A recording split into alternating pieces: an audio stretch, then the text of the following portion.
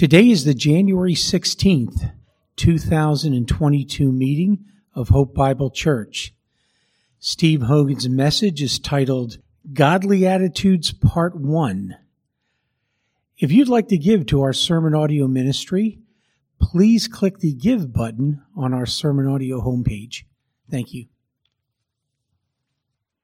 Our scripture reading this morning is going to be found in the book of Proverbs, chapter 15. We're reading the first 21 verses. If you'd like to read along, there should be a Bible in the pew in front of you, or if you brought one of your own, or if you want to simply sit and listen to the Word of God. Proverbs chapter 15, verses 1 to 21.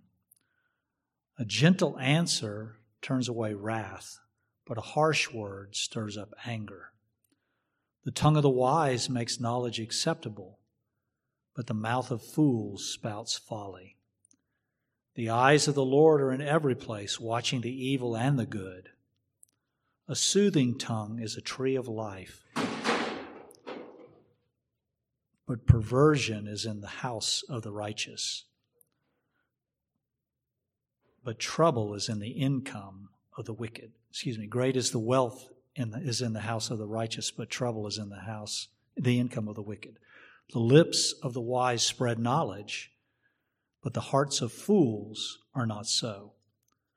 The sacrifice of the wicked is an abomination to the Lord, but the prayer of the upright is his delight. The way of the wicked is an abomination to the Lord, but he loves one who pursues righteousness. Grievous punishment is for him who forsakes the way. He who hates reproof will die. Sheol and Abaddon lie open before the Lord. How much more the hearts of men? A scoffer does not love one who reproves him.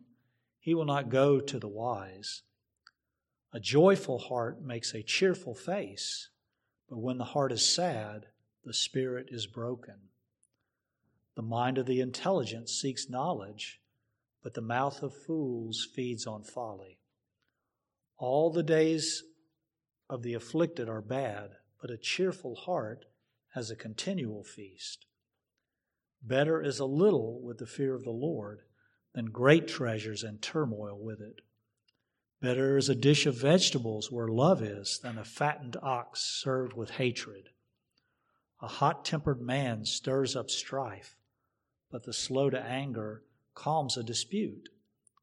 The way of the lazy is as a hedge of thorns, but the path of the upright is a highway. A wise son makes a father glad, but a foolish man despises his mother. Folly is joy to him who lacks sense, but a man of understanding walks straight. Father, as we look at these opposites, as Solomon wrote and shared, we recognize both of those in our lives. I have been foolish and I have been wise. I have seen all of these truths at work in my life. I've seen when I have trusted you and believed you and obeyed you and felt the peace and the joy and your leading in all of those things. And I have sinned against you and gone my own way, or thought that I was smarter than you and I could do better than you, and found the folly of that and the sadness and calamity that follows. We need your Spirit to remind us of that constantly. I need your Spirit to show me when I'm fixing to do something foolish, and to remind me of your word that I've hidden in my heart, what the right path is, what the wise way is, what the way of peace and joy. Help me to be content with the life that you've given me right now, the things you set before me. I may not be rich, I may not be poor. You've given me exactly what I need, and I need to be grateful and thankful and satisfied with the things that you bring before me, and give you the praise and honor and recognition for them. Just pray that your Spirit would use the words today to make us wiser, make us more in tune with you, make us more desirous of loving you and serving you and living for you. We ask it in Christ's name. Amen.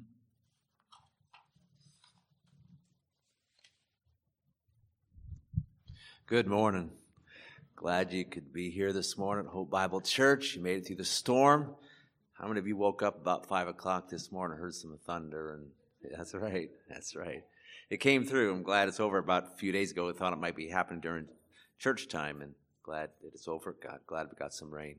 Here at Hope Bible Church, we really focus on 3 different subjects: knowing Christ, that is how to be saved; growing in Christ, our life here on earth as Christians; and being with Christ in heaven. That's really it. The songs we sang, interesting enough, this morning here, 4 out of 5 are on growing in Christ. The one, How Great the Father's Love for Us, is about knowing Christ, which is a phenomenal song. And so that's just what we do. A few weeks from now, I'll be looking at some verses in the Gospel of John, really the Gospel of John, about how to know Christ. Typically, though, we focus on growing in Christ. That's our main primary messages as we are here at Hope Bible Church, and so too today. Last week, we talked about different commands, truths, and principles that are essential for our lives as Christians. As we start this new year, it's good to remind ourselves of them and renew our commitment to do them, to carry them out.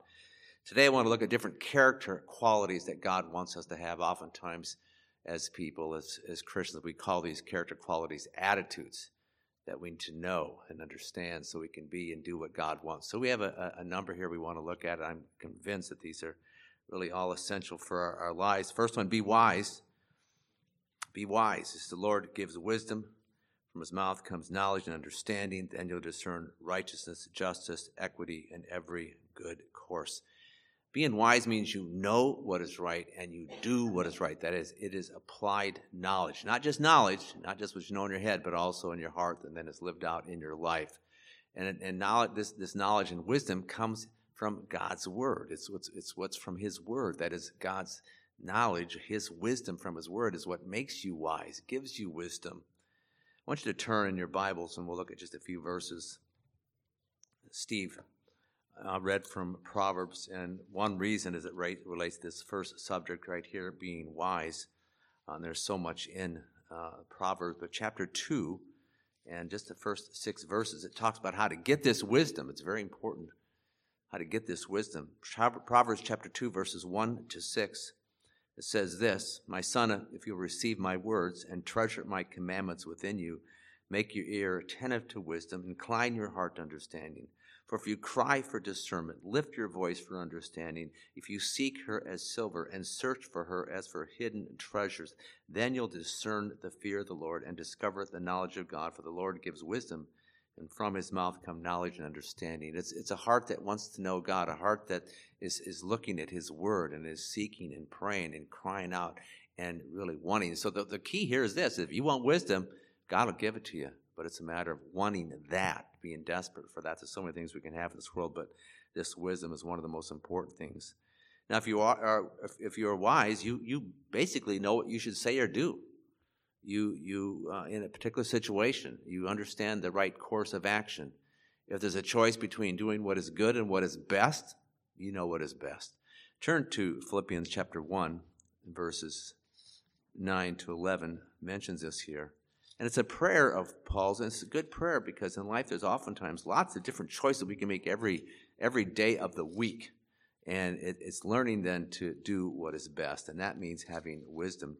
Chapter 1, verse 9, it says, And this I pray, that your love may abound more, still more and more, in real knowledge and all discernment. That discernment's a key word there. So that you may approve the things that are excellent or best, in order that to be sincere and blameless until the day of Christ, having been filled with the fruit of righteousness, which comes through Jesus Christ to the glory and praise of God. There's no doubt that our lives are defined by the decisions that we make, and that relates to having wisdom. And that's it.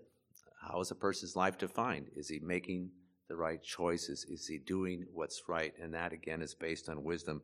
Wisdom is something you learn over time. A young person's not usually wise. Most young people are naive. And some are foolish, sad to say. But as a young person, that should be his goal. In fact, that was the goal of why Solomon wrote Proverbs so that young people, young men could become wise. How do you get wisdom? You get wisdom as you're in God's Word, as I just mentioned. You get wisdom as you're with older people who are more mature. I might have said this in the past, but my grandfather, back in the 60s and 70s, I heard him say it so many times. You want to spend time with those people who are older and who have done well. My grandfather did well. He was quite successful as a person who just went to 6th or 7th grade, but he had wisdom. I'm not saying he was saved, but he had that practical wisdom, and he hung out with wise people. You also gain wisdom as you learn from your mistakes and also learn from the mistakes of others. Very important. Be watching, learning from, what did I do? What shouldn't I have done? What did others do? And that was a mistake. You learn from that. You gain wisdom when you ask God for wisdom. We know the story in 1 Kings chapter 3, and I'm not going to read it, but you can go back there. Verses 7 through 12, it's when Solomon is asking God for wisdom, and God gives it to him. And he was the most wise person in the whole face of the earth at that time. Amazing. You read about him. Proverbs 9, verse 10 says, the fear of the Lord is the beginning of wisdom. It relates to how we see the Lord and respond to him and respect him and fear him and submit to him in our hearts. That leads us to the next one. Be humble. Humble comes from a word that means being lowly. It means you don't think more highly of yourself than you ought. You're not arrogant. You're not proud. It means you don't think of yourself as being more important than others. It means you don't think of others as being less important than you. Philippians 2:3 says, do nothing from selfishness or empty conceit, but with humility of mind consider others as being more important than yourselves. Philippians 2:4 says, do not merely look out for your own personal interests, but also for the interests of others. The humble person is thinking about others and their needs. I mean, oftentimes we're focused on ourselves, and I'm not saying we don't need to think about what we're going through and meeting our needs. That's true. But the humble person is thinking about others and their needs. And when he's with them, he's not just talking about himself, but he's talking about them and what they're going through. He is thinking about others. A humble person then is a servant.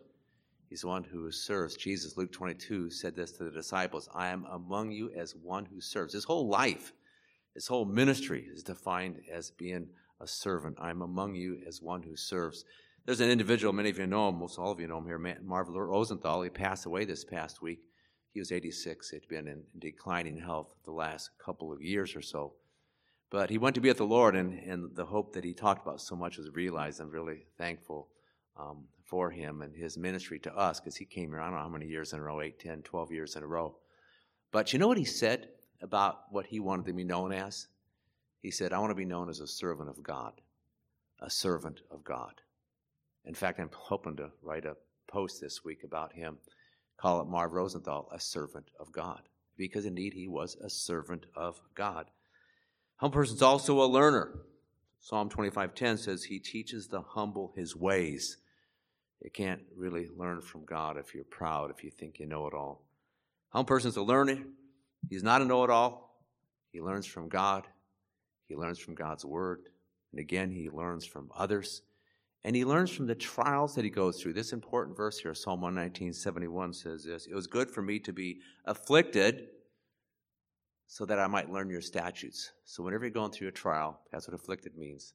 Say, God, what are you trying to teach me? It should be one of the top things you're thinking, oh, what do I do now? God, what are you trying to teach me? Because every time you're afflicted, there's something he's trying to teach you. It's good for me to be afflicted so that I might learn your statutes. The next one is be courageous. This character quality is very important. Being courageous. A courageous person does what is right despite fears or worries, and everybody has fears. Everybody.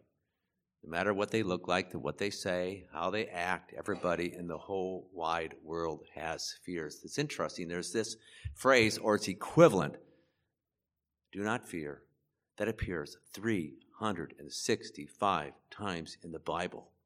Does that mean it's important? You bet it is. Do not fear, do not fear, do not fear. God keeps telling you not to fear. God wants you to know that you'll face obstacles, you'll face opposition from people and from the devil, and you need to learn to do what is right. If you don't, you'll have fears, and you may give in to your fears and not do what you should do, not do what is right, maybe even do what is wrong. God wants you to learn to do what is right, to carry out his will, regardless of your fears. regardless of how you feel. All of you here, at least to some degree, know what I'm talking about here. Yep, I've had fears. Are you going to do what is right no matter how you feel, no matter the fears you have? You know, a classic example is Joshua. Well, if you know the story of Joshua, go back to Joshua chapter 1 through 10, were some of my favorite chapters in the Bible.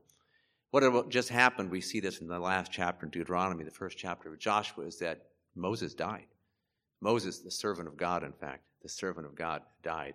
And Joshua took over, okay? He had been with them. You know, he knew Moses well, but he took over. But think about the daunting task this was.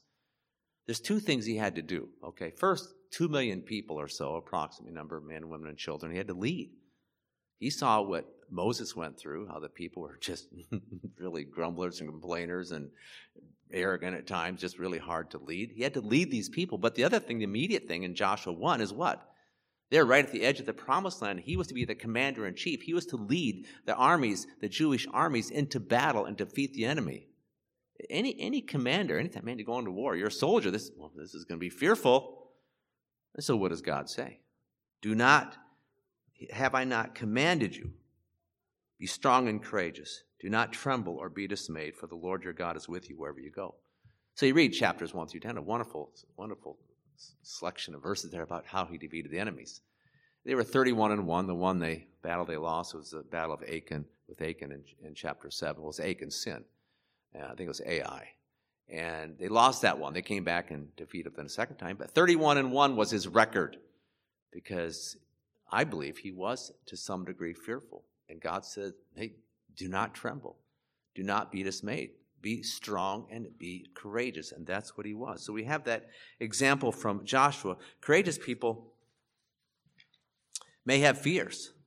They may not feel courageous, but they go ahead and do what God wants. And God oftentimes then changes how they feel as they are doing what God wants them to do. That as you do what is right, and you may have fears, then God oftentimes helps you then as you're doing what he wants you to do. He gives you that strength. He gives you that courage. So again, for the fearful person, start doing what God wants. Sometimes he takes them away, sometimes he doesn't, but God wants you to be strong and courageous. How does a person get courage? Ask God to give it to you. Pray, first thing. Secondly, know that God is with you. That classic verse, Isaiah 41:10. Do not fear, I am with you.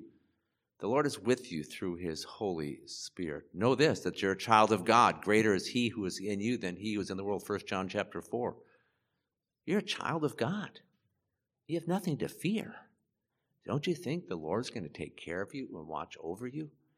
Another thing is do what is right. If you're doing what is right, no need to fear. What's it say in Proverbs 28:1? The righteous are as bold as a lion. The righteous are courageous, have nothing to fear.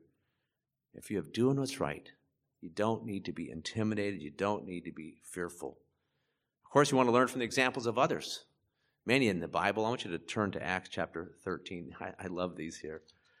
The example of Paul is so instructive. Acts 13. We'll just look at a few, 48 to 51.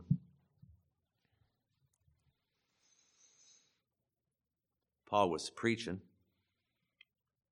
It says, when the Gentiles heard this, they began rejoicing and glorifying the word of the Lord, and as many as had been appointed to eternal life believed. The word of the Lord was being spread through the whole region. But the Jews incited the devout women of prominence and leading men of the city and instigated a persecution against Paul and Barnabas and drove them out of their district. But they shook off the dust of their feet in protest against them and went to Iconium. Paul says, okay, they persecuted, so what?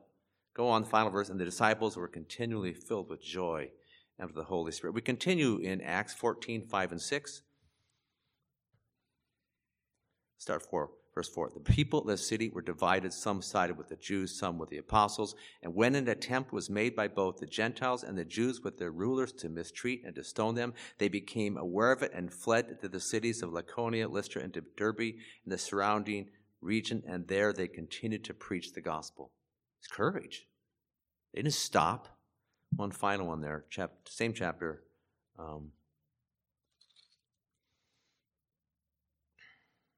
Verse 19. Jews came from Antioch and Iconium, having won over the crowds. They stoned Paul, dragged him out of the city, supposing him to be dead. But while the disciples stood around him, he got up and entered the city. The next day he went away with Barnabas to Derbe. He kept going. classic examples of being courageous in spite of difficulty, in spite of persecution. So that one, being courageous. Next, be positive. Back in 1973, I was selling books in Western Kentucky near Bowling Green, and we had these meetings on Sunday morning. You work 6 days a week basically, and I was working 80 hours a week. It was rough. You're done at 9:30 on Saturday night. You got to get ready. You got to do your books. You got to get cleaned up. Our meeting was in Nashville, so I had to drive from Bowling Green basically to Nashville every Sunday morning and be there at 8 o'clock. It was grueling. Okay, so the first thing you get there, you had this little cheer, little chant you're supposed to say. You know what it was? I feel healthy. I feel happy. I feel terrific. And you're so dragged out, you just feel exhausted. But they do that. You understand that in sales. If you go to some sales meeting or sales school, they'll have these different ways to get your attitude. They had all kinds of other things. I can tell you so many stories about how they wanted to make you positive. But I'm talking about a Christian. Positive Christian is optimistic. He's expecting good things to happen. He's not negative. He's not complaining. A positive person sees problems. He knows things may be difficult, but he really believes that all things are going to turn out for good, that everything's going to be all right.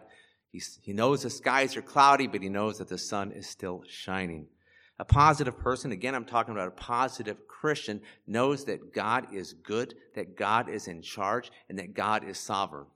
And a positive person, one, ultimately then has faith in God. He's trusting God. He's not trusting himself. He believes then that God's going to work things out for good. It's all going to turn out for good in the end. That's what he believes. Psalm 85:12 says this. It says, indeed, the Lord will give it as good, and our land will yield its fruit.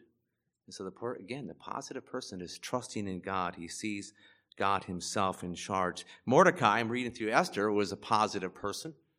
You know the story there about how Haman and was getting all these people stirred up to try to kill the Jews in the kingdom there at that time.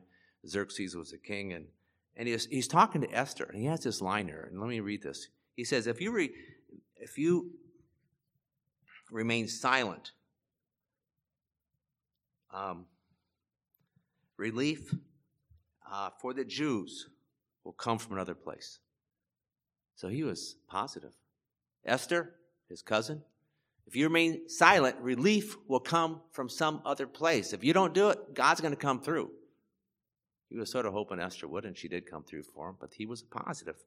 I want you to turn to Luke, this example from Jesus, which shows both courage and this right attitude, this example of Jesus. One of my favorite ones here. Luke 13, 32 to 33. Verse 31, just at that time some Pharisees approached, saying to Jesus, go away, leave here, for Herod wants to kill you. And he said to them, go tell that fox, behold, I cast out demons and perform cures today and tomorrow, and the third day I reached my goal. Nevertheless, I must journey on today and tomorrow and the next day, for it cannot be that a prophet would perish outside of Jerusalem. There is no doubt that Jesus was always a positive person, always trusting in his Father, always courageous, always continuing on. We don't know the half of what he went through in terms of the persecution, the suffering, the things that were said to him, and he kept going. He was a positive person. He was looking to the Lord. Next one is this, be patient. Word patient means abiding under or bearing up under. Abiding under, bearing up under. Bad things may be happening. There may be trials and difficulties. Some kind of conflict is going on. But you're patient.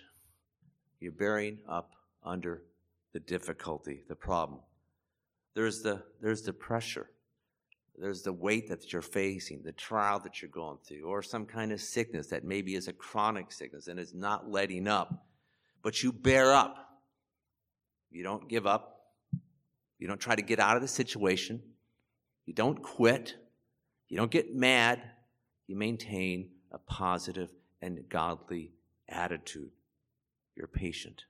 Being patient is based on faith. You're trusting God. You believe again that he is in control, that he is sovereign, that somehow he's going to help you get through whatever you're going through. James 1:2 says, consider it all joy when you encounter various trials, knowing that the testing of your faith produces endurance. When you're going through some trial, God's testing you, and God wants your faith to grow, and God wants you to be more patient. That is what's happening. Having faith and being patient then results in endurance.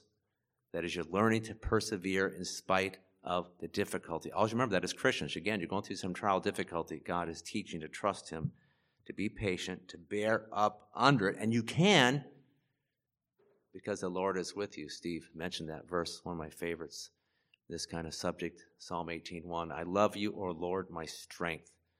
The Lord is your strength. You can't make it yourself, but the Lord is your strength. Being patient with people requires faith in God, right? But there's one more thing it requires. It means you need to love the person. Being a patient person with people is, on one hand, the vertical is trusting God, getting strength from him, and the horizontal, loving that person. A person who's not patient really doesn't love the person, okay? And an impatient person is hard to get along with. He gets angry, he gets annoyed, he gets upset, and he oftentimes tries to get back at the other person. That's what he tries to do. That's an impatient person. God says to be patient. You all know this, 1 Corinthians 13:4. This whole list of words that describe what love is like, all these facets of love. And what's the first one? What is the first one? Love is patient. Patient. Whether it's with people or going through the trial, it is so important to be one who then is patient. Next, be attentive. This means you're watchful. You're alert. You're aware of what's going on. You notice things. You use your eyes, your ears, along with the wisdom in your heart, and you are not oblivious to what is taking place. Now, if you're a good driver, this is a simple example. If you're a good driver, you're attentive, right? You're watching the other cars around you. You know what the signs are saying, the green, yellow, red signs. You know the road signs. You know how fast you're going. You're not being distracted by things on the side of the road. I mean, I've been distracted sometimes. Don't be distracted. Not distracted by what's on the radio or some other thing that you're listening to, some music or song you might be listening. Not distracted. You are attentive to what's going on. Absolutely essential. You all know that. We're talking here as Christians being attentive, and particularly spiritually so. Example here is being attentive to other people. So you might see somebody and you notice that their countenance, their facial expression is one of sadness. I mean, it's pretty easy to see. You can tell when people are down and discouraged. I mean, usually you can, not always, but oftentimes you can. But you notice that and you see that. That's important. You see that with that person. Or it may be that you notice some kind of sin, aware of some kind of sin in their life. You're attentive and you then help them. This goes back to Galatians chapter 6. You help them to get out of that sinful situation, whatever it might be. It may also relate to what's going on in the world around you. You see what's happening in the culture. You understand what laws are being passed that affect you and the people that you're with, or what policies are being enacted, or what they're teaching the children in school. It's very interesting. This last year, a lot of parents with the COVID, their kids at home, started realizing, wow, they're teaching that at school. It's important to be attentive. As Christians, we're to be ones who are watchmen, attentive to what is going on in the world, and especially now that we live in the end times. I love it says in Ezekiel 3, Son of man, I've appointed you a watchman to the house of Israel. In the church here, we need watchmen. We need watchmen. This verse you've heard me say a number of times. 1 Chronicles 12:32. The men of Issachar understood the times and knew what they should do. They understood. They were watching and listening and hearing and understood. And okay, how does that relate to us? What should we do? This verse in 1 Thessalonians 5. We are not of the night nor of darkness, so then let us not sleep as others do, but let us be alert and sober. Alert and sober. Be attentive. Again, use the eyes and the ears and the wisdom that God's put in your heart to be attentive. God wants that for all of us here. Next, be loyal. I'm talking first here about being loyal to people. It means continuing on with people, staying with people, sticking with people, even though they may disappoint you. Even though at times they do things that you wish they did not do. It means being faithful to them, being committed to them over time and through the years. Turn to Philippians chapter 2. It's a pretty impressive example that's given here of Paul with Timothy. Philippians 2, verse 19. Paul is talking, of course, here. He says, I hope in the Lord Jesus to send Timothy to you shortly so that I may also be encouraged when I learn of your condition. I have no one else of kindred spirit who will generally be concerned for your welfare, for they all seek after their own interest, not those of Christ Jesus, but you know of his proven worth that he served with me in the furtherance of the gospel like a child serving his father. Therefore, I hope to send him immediately as soon as I see how things go with me. So Timothy was loyal. Very, very loyal. And as people, it's good to have people that are loyal to you, but you want to make it your goal, objective, be loyal to others. And again, we all know that you can't have 50 different friends. You can only really have 2 or 3 that you're really close to, maybe 4. You just can't. But the point is, in general, God wants us to be ones who are loyal. It's an important ingredient for true and lasting friendships. You've heard that phrase, a fair weather friend. A loyal person stays with you through thick and thin, through conflict and problems, and even at times when there's disagreements. A loyal person is one who's loving. He's loyal because he's loving, he's forgiving, he's patient, and he's forbearing. Those 4 different words help a person to be loyal. He's forbearing and forgiving and patient. In the church setting, we need loyalty. We need loyalty in the church, whether it's to individual believers, whether it's to the leaders, or whether it's just to the church in general. That is, this is my church.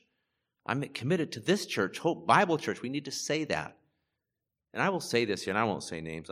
Maybe I should, but I won't, because sometimes people don't like me to say names. There's a handful of people here that have been in this church for 20, 25, 30, and even 35 years. I mean, wow.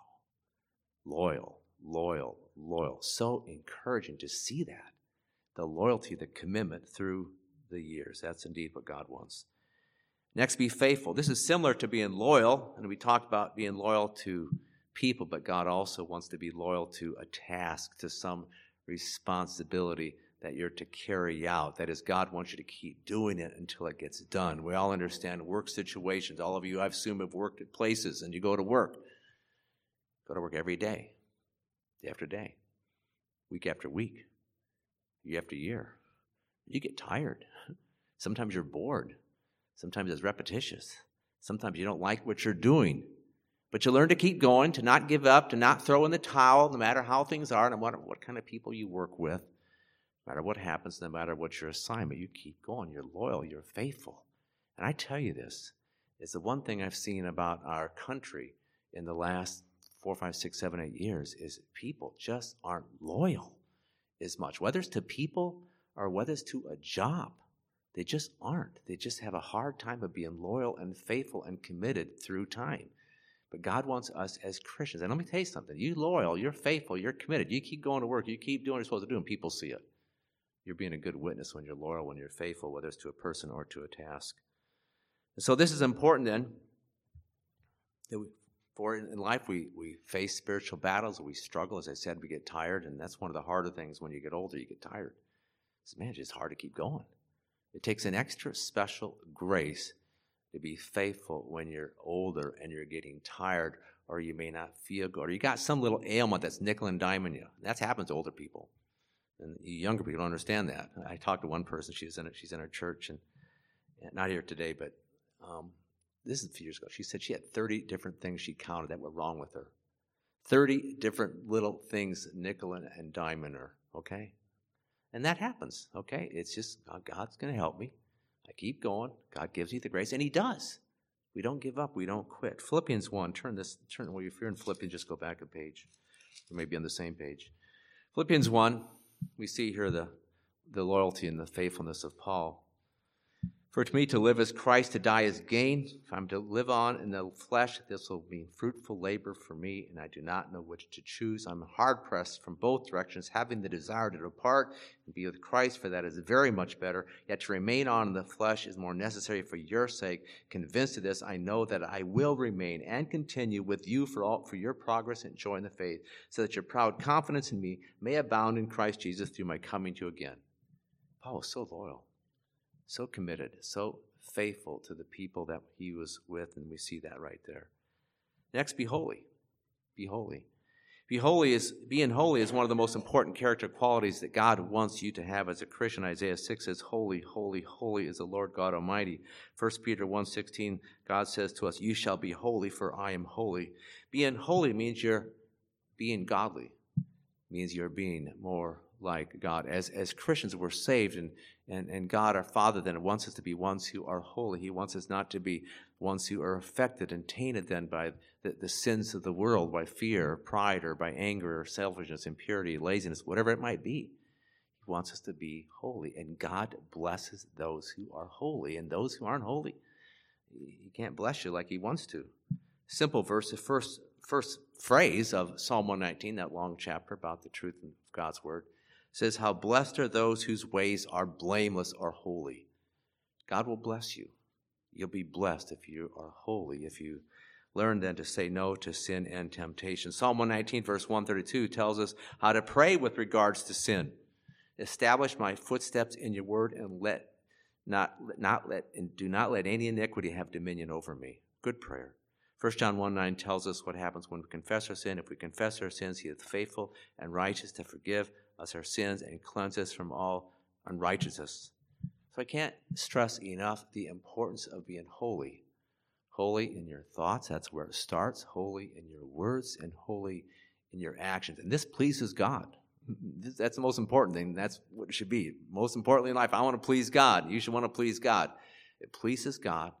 It helps you be a good witness to the lost. It helps you be a good example to the saved. And it's also essential for you to be able to do the work of God. I think I read this verse last week, so I'm not going to read it again. It's 2 Timothy chapter 2, verse 20-21, about how God uses clean vessels. Y'all know this. I said it before. You go home today. I assume you're all going to have lunch or supper, right? You use clean dishes, right? You all use clean dishes? Okay. God uses clean vessels. Every time you have a meal, think about that. I'm using a clean dish. Am I a clean vessel that can be used by God? So important, a clean vessel for the Lord. Final one today, and we're going to talk about some more of these next week. There's a number of these. Be kind. Be kind is one major way that we show people that we love them. We mentioned 1 Corinthians 13, verse 4. That first phrase is love is patient. You all know this. What's the second phrase? Love is kind. Being kind has to do with our relationships, that how you treat people when you are with them. Colossians 3:12, put on a heart of kindness. That is, it starts in your heart. A kind person is one who is good to others. He's nice to others. He's gracious to others. He's pleasant to others. He gives to others. He's just a nice person. Kind people are nice people. You can say it that way. A kind person is not being mean to others. A kind person wants to help others. He doesn't want to hurt others. A kind person is not selfish. He is others-oriented, wanting to be one who blesses others and brings a blessing to the lives of other people. That's what he wants to do. It may be seen in what he says. That is, our kindness is oftentimes seen in the words that we say. I mean, you can compliment somebody for how they look, their hair, or their outfit. That's fine. Being kindness is oftentimes seen when you're friendly to somebody. You're being friendly. Being kind can be seen when you just give thanks. Just give thanks to somebody for what they've done. That's being kind to them. Or they prepare a meal and bring a meal here and a Matthew meal. That was a good meal. That's being kind. Kind with your words. Very important. Proverbs 16:24. Pleasant words are like honey, sweet to the soul. Pleasant words or kind words are like honey, sweet to the soul. You all know this. You all know people that are very kind. And that doesn't make you feel good? That's what God wants us to be with us, to be kind to them. Being kind might be seen in something that you do for something, or something you say for somebody, say to somebody. Let's say you go out to eat, and the other person pays for the meal. That person's being kind, okay? Let's say somebody is sick. You send them a card, or you give them a call, or send them a text or an email. That's being kind. And there are so many ways to be kind, and I want to encourage you with this. How can I be kind to that person? It relates to being nice and pleasant in your words or speech. It relates to giving them things too. It might be money. It might be some physical good. Think of how you can be kind, because, and I can't remember the exact verse now, but some verse in the New Testament says that if we have opportunity to do good, we need to do it. If you have the opportunity, and God gives us opportunities really on a regular basis, you're in it with other people, and if you have an opportunity to do good, and you can do something, do it. Do it. Man's gift makes room for him. Now, being kind often has to do with giving something to someone or doing something for someone, and they don't deserve it. We know the verses in, I think it's Matthew 5, Luke 6 as well, that there are evil people out there, and, we know how to give good things to good people, right? Oh, they're nice to me, I'm going to be nice to them back. We all understand that. The whole idea is oftentimes we need to be kind to those who aren't very kind to us. That is, love those who are evil. And of course, wasn't this how God was with us? We were evil. We were sinners. That song we sang earlier. And yet God was kind, for God so loved the world that he gave us his son. So we're talking then about the kind of attitudes, the character qualities that God wants us to have. We talked about being wise and being humble and being courageous, being positive, being patient, being attentive, being ones who are loyal and faithful and holy and kind. Again, I've gone over these. It's more of a quick way, but there's a lot of things I want to talk to you about here on Sunday mornings, okay? I could take a whole message for each one of them. I can't do it. I don't want to do that. I got some. These PDFs are back there on the table like last week. If you want the notes, they're right there. You can pick them up. My notes here are back there. Except for my notes, I got all kinds of scribblings that you won't get, that I go over and I write other things in there. But the point is, it's there for you. One thing I need to say as we close here, one thing I have to say, you can only have these qualities by the grace of God. You might feel, man, I can do this. You can't do it. You can do nothing on your own. I love that verse of John 15:5. Apart from me, you can do nothing. But through God and his grace, you can do all things. I can do all things through Christ who strengthens me. Philippians 4:13. So having these qualities in your heart is a result of God through his Spirit, supernaturally working in your heart, giving you the grace to be in the way that God wants. So as we close our time, you think, okay, I want to be more courageous, or I want to be more kind, whatever. Pray this. Get verses on it. Say, God, help me. And he will. And you know what's going to happen when you pray it? There will be opportunities, I'm guarantee you, this week, when you can be more patient or more courageous or whatever it might be. And so pray and ask God to help you grow in these areas, and then next week we will talk about some other ones as well. As I mentioned before, Marv Rosenthal, a dear friend, he was here many years, year after year for like 10, 12 years in a row. So pray for his family and pray for the ministry. And of course, they knew that it was coming. He was older and things. But the funeral service is next Saturday, I believe, at 10 o'clock. I'm not exactly sure where, but someplace over there in the Orlando area. And one more prayer request here. Diane McLaughlin, most of you know her here. She's having laminectomy, lower back surgery tomorrow morning. I believe around 7:30, 8 o'clock. So just keep her in your prayers as well. So let's pray. Dear Father, thank you so much for this time here. We bless you for just who you are, and Lord Jesus, all these character qualities that we talked about you had. Lord, you still have, of course, and we want to be ones who are Christ-like, like you, and help us, Lord. And we know that you do this. You design our lives. Our lives might seem sometimes haphazard to us, but they're not haphazard to you. You got things planned out.